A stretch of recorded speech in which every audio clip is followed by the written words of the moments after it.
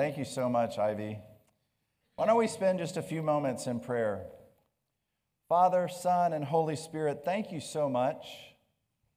Thank you, Jesus, that you are alive from the dead and that you are present with us by your Holy Spirit and that you make us children of God along with you, sons and daughters. Thank you, Father, that heaven is our home and that today is one day closer to that day. And Lord, thank you that you've given us copies of your word. We pray that as we open your word this morning, you would help us to understand and to see the greatness and glory of Jesus. And that, Lord, as we leave here today, that we would have Jesus on our lips and the Spirit in our hearts.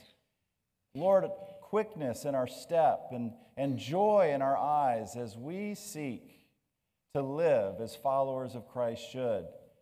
Lord, the power for that isn't in us. It has to come from your Spirit. And so, Lord, pour out your Holy Spirit on your church. And Father, we give you thanks, asking that you would do more than we could ask or imagine. We pray in Jesus' name. Amen. So we're walking through the book of 1 Timothy, and this morning we come to a new chapter, 1 Timothy chapter 4. I'm going to read for us from 1 Timothy 4, the first 5 verses, and that's what we're going to study this morning. Listen, if you have a copy of God's Word, turn in your Bibles to 1 Timothy and follow along with me. And I encourage you, bring a Bible with you on Sunday morning.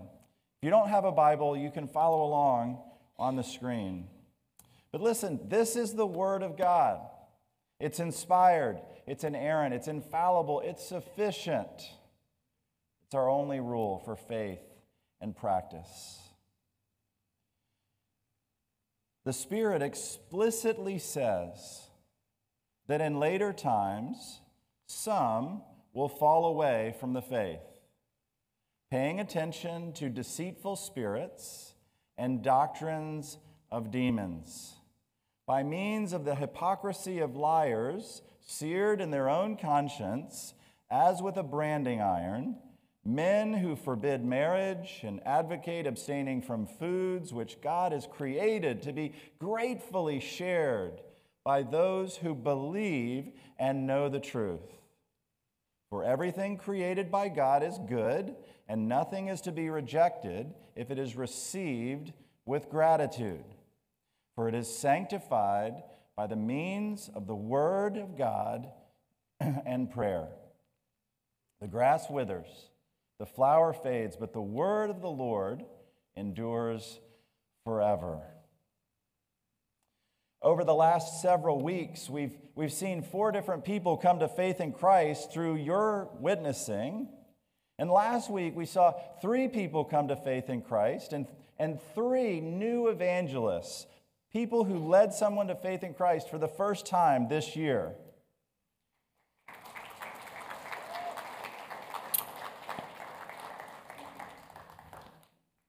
And there's nothing more exciting than seeing people come to faith in Christ. There's nothing that brings greater joy to my heart than having the privilege of sharing the good news and seeing people be brought from death to life. There's nothing more heartbreaking than seeing people who seem to have come into a real encounter with Jesus, who seem to have made a real profession of faith, go back on that faith and fall away from Jesus and stop worshiping him and stop gathering with other Christians, and then even some who then begin to work intentionally against the church and against the truth, to encourage and ask others to join them in their falling away. Greatest joy, the greatest sadness. And the Apostle Paul deals with the issue of what does it mean that some who make a good start in following Jesus don't keep going. What does it mean that some fall away? This morning, we're going to learn that deconstruction, faith deconstruction, is nothing new. Faith deconstruction has become somewhat of a popular phrase in our culture today. It's predominantly just in the West that faith deconstruction is a thing. But faith deconstruction is popular amongst those who think they're wiser than God and who have decided to publicly and joyfully renounce their faith. And rather than doing what the Bible says, which is tell the world about Jesus, faith deconstructors tell the world about themselves and their faith deconstruction, and they invite others to join them. And Paul is going to help us understand that faith deconstruction is nothing new. Jesus, in fact, prepared his disciples for this reality. In Matthew chapter 13, he tells a parable. It's really the parable of parables. It helps us understand this issue that we're going to deal with this morning. Matthew chapter 13. Listen to Jesus' first parable.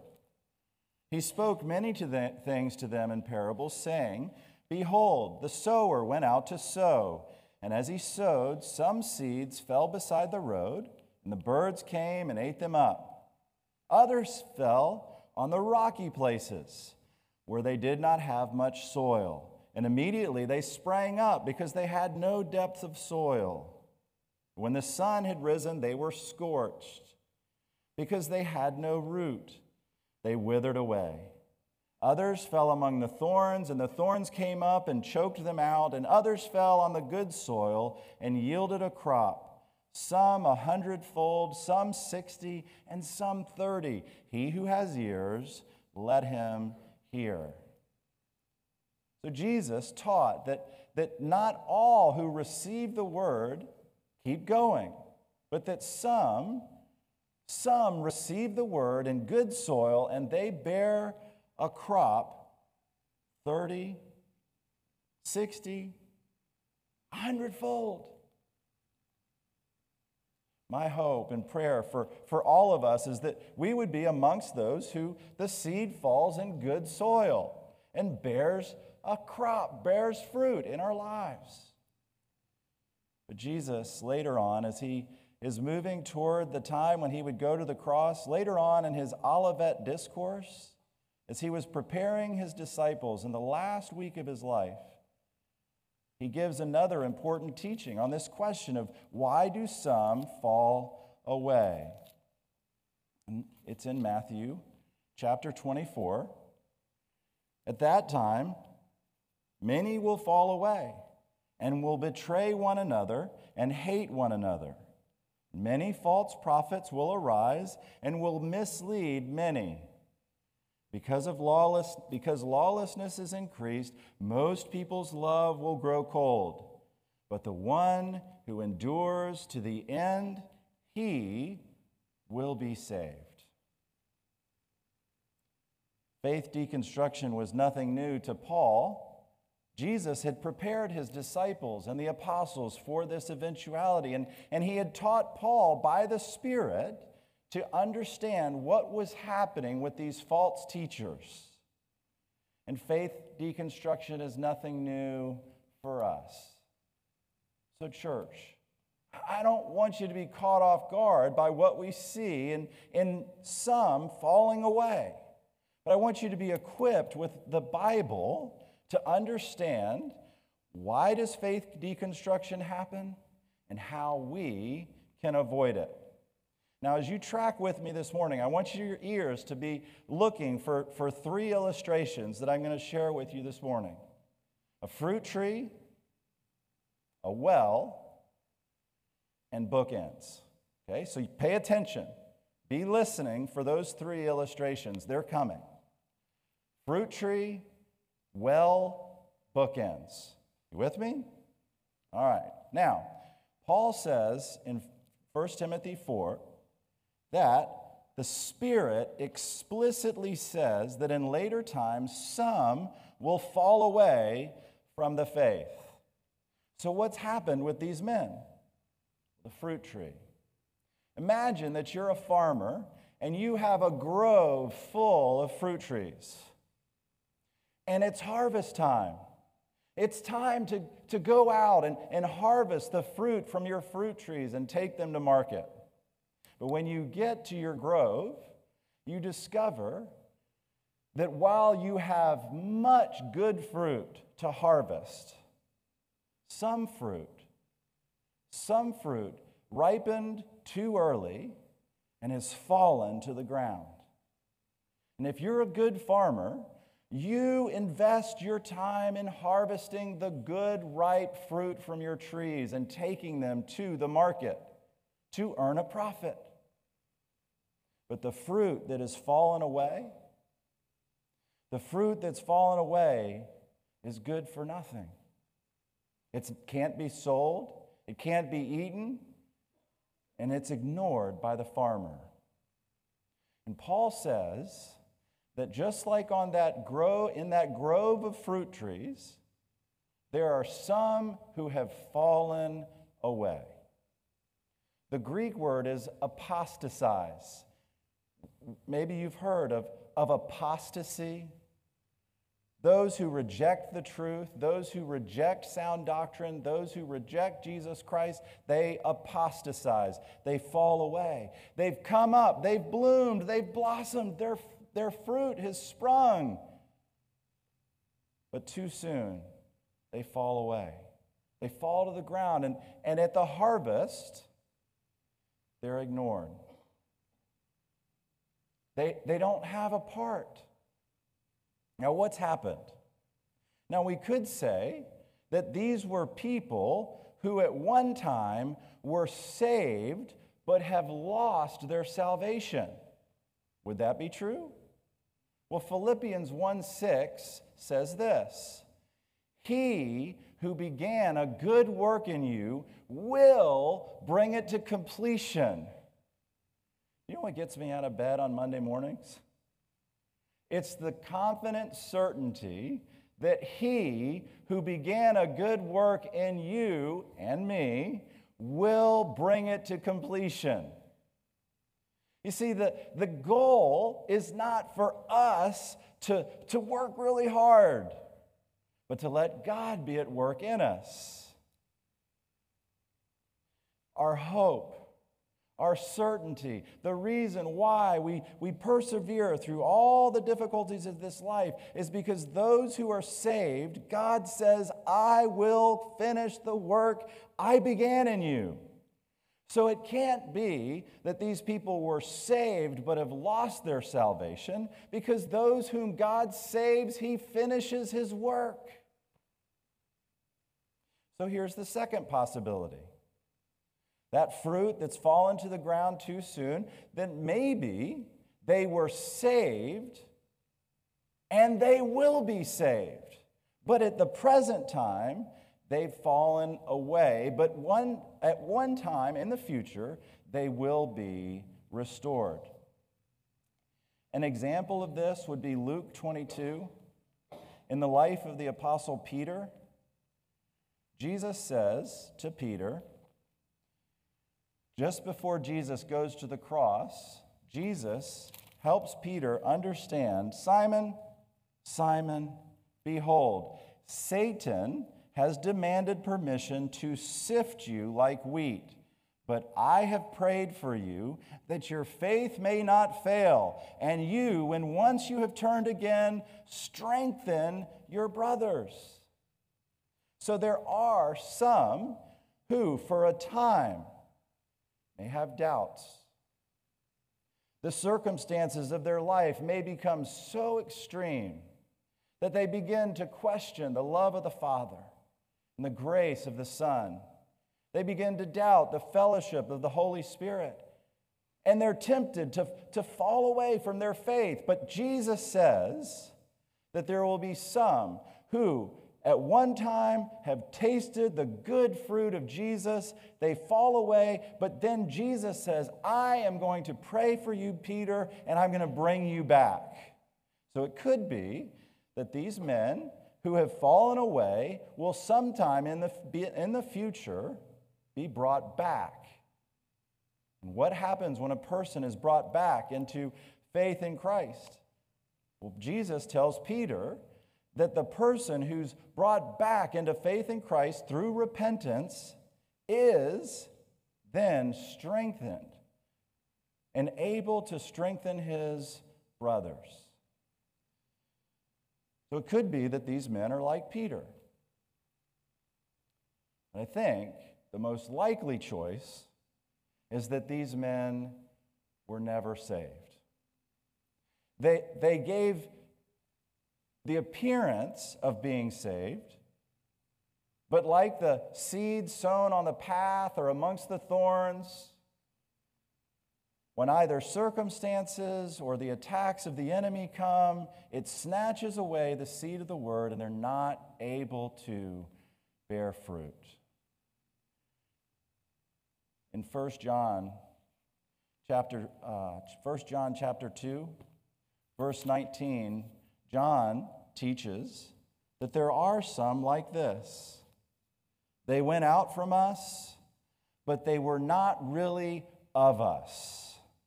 For if they had been of us, they would have remained with us, but they went out so that it would be shown that they are not of us. Now, the doctrine behind all of these descriptions is the doctrine of the visible and the invisible church. So I want to teach you the doctrine, and then I want to help you see how important it is. Now picture the church as two boxes. The larger box is the visible church. The larger box is the visible church. And then on the inside is the invisible church. The smaller box represents the invisible church, those who are truly saved, and those who have the gift of eternal life through faith in Christ. So the larger box is the visible church, and at one time, these men in Ephesus were a part of the visible church. So too with the men described by Jesus, and so too the men that John describes. They were a part of the visible church. But they were never a part of the invisible church. Now, why is this doctrine important to you on a Monday? Well, let me tell you. Are you a Christian? There's so many ways that I hear people answer that question. Are you a Christian? Some people answer that question and they say, well, of course I'm a Christian. I'm American, aren't I? That doesn't make you a Christian. In parts of this country, it may make you a part of the visible church, but it doesn't make you a Christian. Are you a Christian? Well, I was baptized. Baptism is a good thing. It's a part of how one becomes a part of the visible church, but it doesn't make you a Christian. Are you a Christian? Well, I've had this experience. Experiences are good. But experiences are just a part of what happens in the visible church. It doesn't make you a Christian. Are you a Christian? Well, I'm a follower of this particular school of theology. And that's good. It's a part of the visible church, but it doesn't make you a Christian. What makes you a Christian is that you are joined to Christ, that you're a part of the invisible church, that you're born again by the Holy Spirit, and you're joined to Jesus so that in life or death, you are not your own, but you belong, body and soul, to your loving Savior, Jesus Christ. And when is this doctrine most important, it's most important when you fail, when you blow it as a parent or a spouse or a friend. When you blow it and you're tempted to go back and try harder, you'll say things like this: man, I've just been such a lousy Christian. I really need to try harder. I need to be in church more. Be a good thing. But being in church is just being in the visible church. It doesn't mean you're a Christian. What you need when you fail is not to try harder. What you need when you fail is to know that Christ has done it all for you. That's grace. And that's the thing that will enable you to go from where you began with Christ all the way to the end, enduring to the end, as Jesus said we must. Everyone who's joined to Christ, living in union with Christ, will persevere to the end. They will be kept in Christ, for Christ, and with Christ. That is the value of this doctrine, that it's not up to you, but it's up to Christ. Isn't that good news? That the pressure's off? That's good. We need it because we're pressured all the time to trust in something other than Jesus. So, fruit tree. Now, verse 2 of chapter 4, 1 Timothy, Paul goes on and he says of these men, they've fallen away from the faith, paying attention to deceitful spirits and doctrines of demons by means of the hypocrisy of liars, seared in their own conscience as with a branding iron. Paul is not nice about this. Men who forbid marriage and advocate abstaining from foods which God created to be gratefully shared by those who believe and know the truth.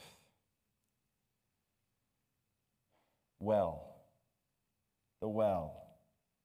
What these false teachers are doing is the false teachers are trying to build a wall around the visible church. They're protecting their turf. The turf that they've set out for their own is the visible church. And they say, let's build a wall of safety around the visible church. And our wall of safety is going to be obedience to these external regulations regarding marriage and food. But the gospel is a well. The gospel is Jesus Christ sitting in the center of the invisible church and inviting all to come and drink from him. The gospel is living water. These false teachers, they're building up walls. And in the church, we should tear down walls and dig wells. In Australia, there's so much land in the interior of Australia that's used for cattle and farming.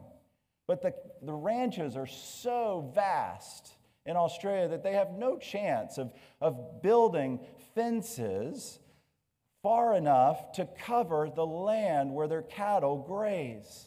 So in Australia, the farmers, they don't build fences. They dig wells. They dig wells, and their cattle, they never wander far from the well. And so they don't need a fence. And in the church of Jesus Christ, we don't build fences, we dig wells. In our parenting, don't build fences, dig wells of the gospel.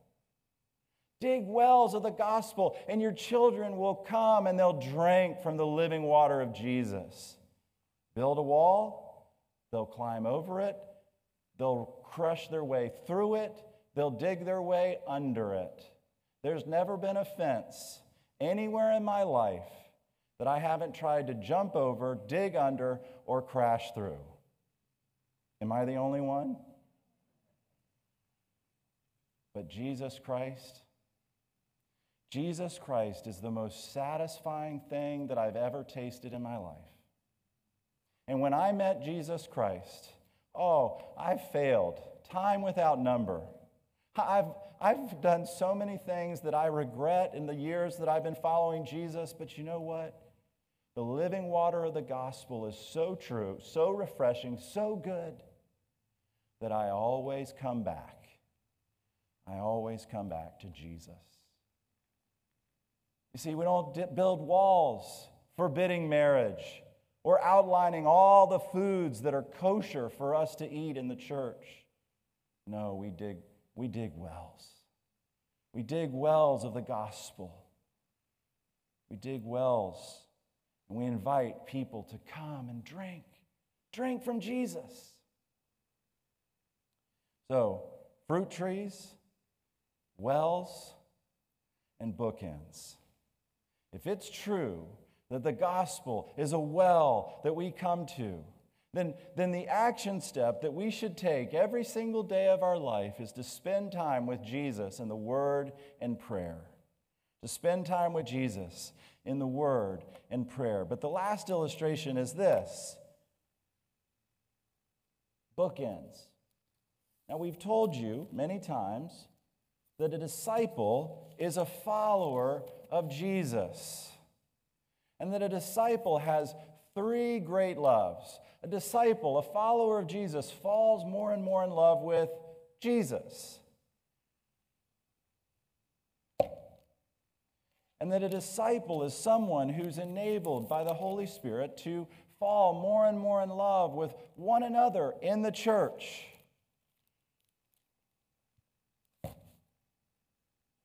And that a disciple, a follower of Jesus, loves the lost.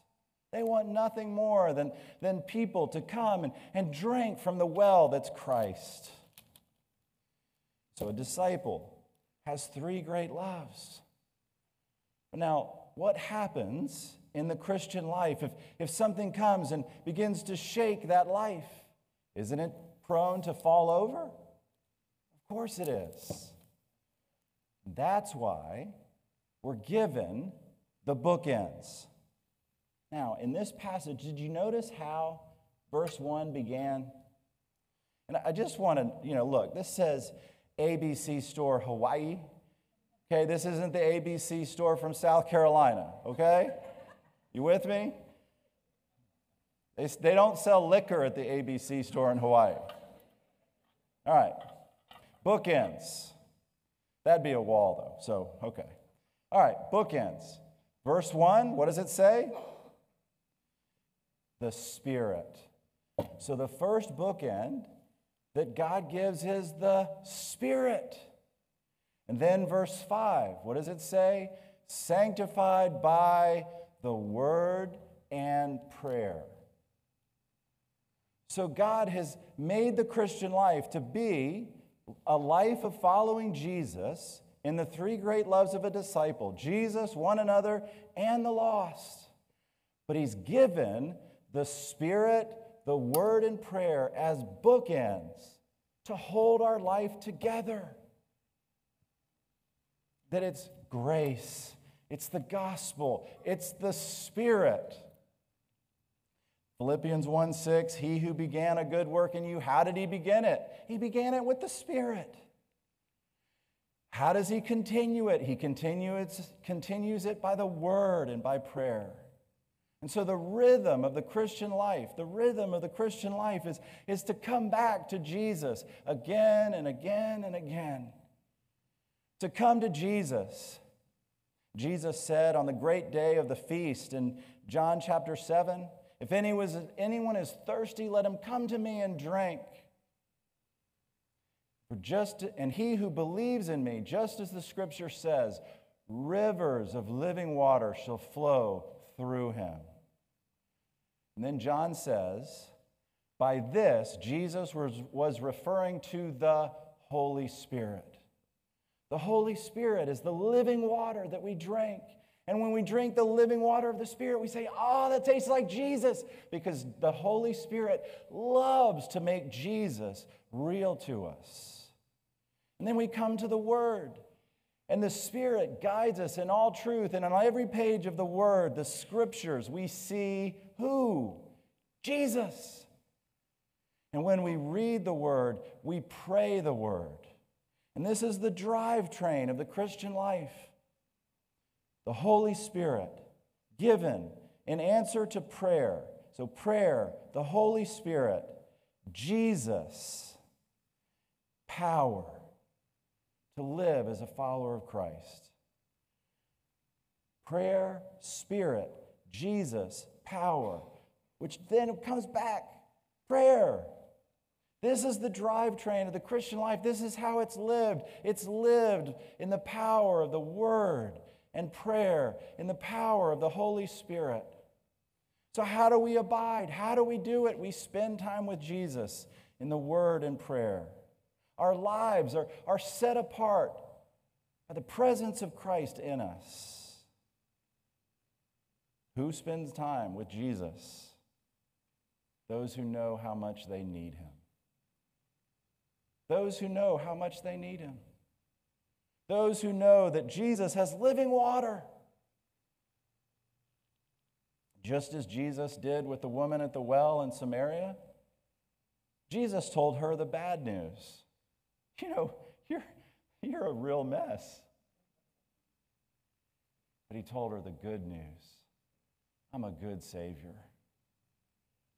Come and drink the living water I'll give you. Jesus would go to the cross, and on the cross, God would take all our sin and put it on Jesus and punish Him in our place. When we open the Bible and we read the Scripture, we see the gospel played out again and again and again. We see how much we need Jesus and how much Jesus loves us. Listen, if you're here this morning and you don't know Christ, my invitation to you is to come and spend time with Jesus, to drink from living water with Him, and to trust Him for eternal life as He's offered in the gospel. If you never have, won't you? Listen, if you're a follower of Jesus, do you know what I invite you to? Spend time with Jesus. To come to the living water, to come to the well again and again and again. What have we learned? The fruit tree, some fall away. Jesus said there would be some who fall away. The well is Jesus. Don't waste time building walls. They will not work. Come to the well. Dig wells for yourself and for your families. The bookends, the Spirit, the Word, and prayer, enabling us to live as followers of Christ, falling more and more in love with Jesus, one another, and the lost. And it's all of grace. Let's pray. Jesus, oh, how we need you. I pray that you'd open cold, stony hearts this morning. In the Old Testament, you brought water from a rock. Lord, our hearts are stony until your Holy Spirit brings water from them, living water. And we're enabled to be born again of your Spirit. So if you're here this morning and you're sensing the trickle of the water from your stony heart, won't you say, Jesus, I need you. Jesus, I admit that I've sinned against you in many ways, and I'm sorry. Jesus, I believe you died on the cross and rose from the dead for my sin. Jesus, come into my life as Savior and Lord. Help me become the person you want me to be. Jesus,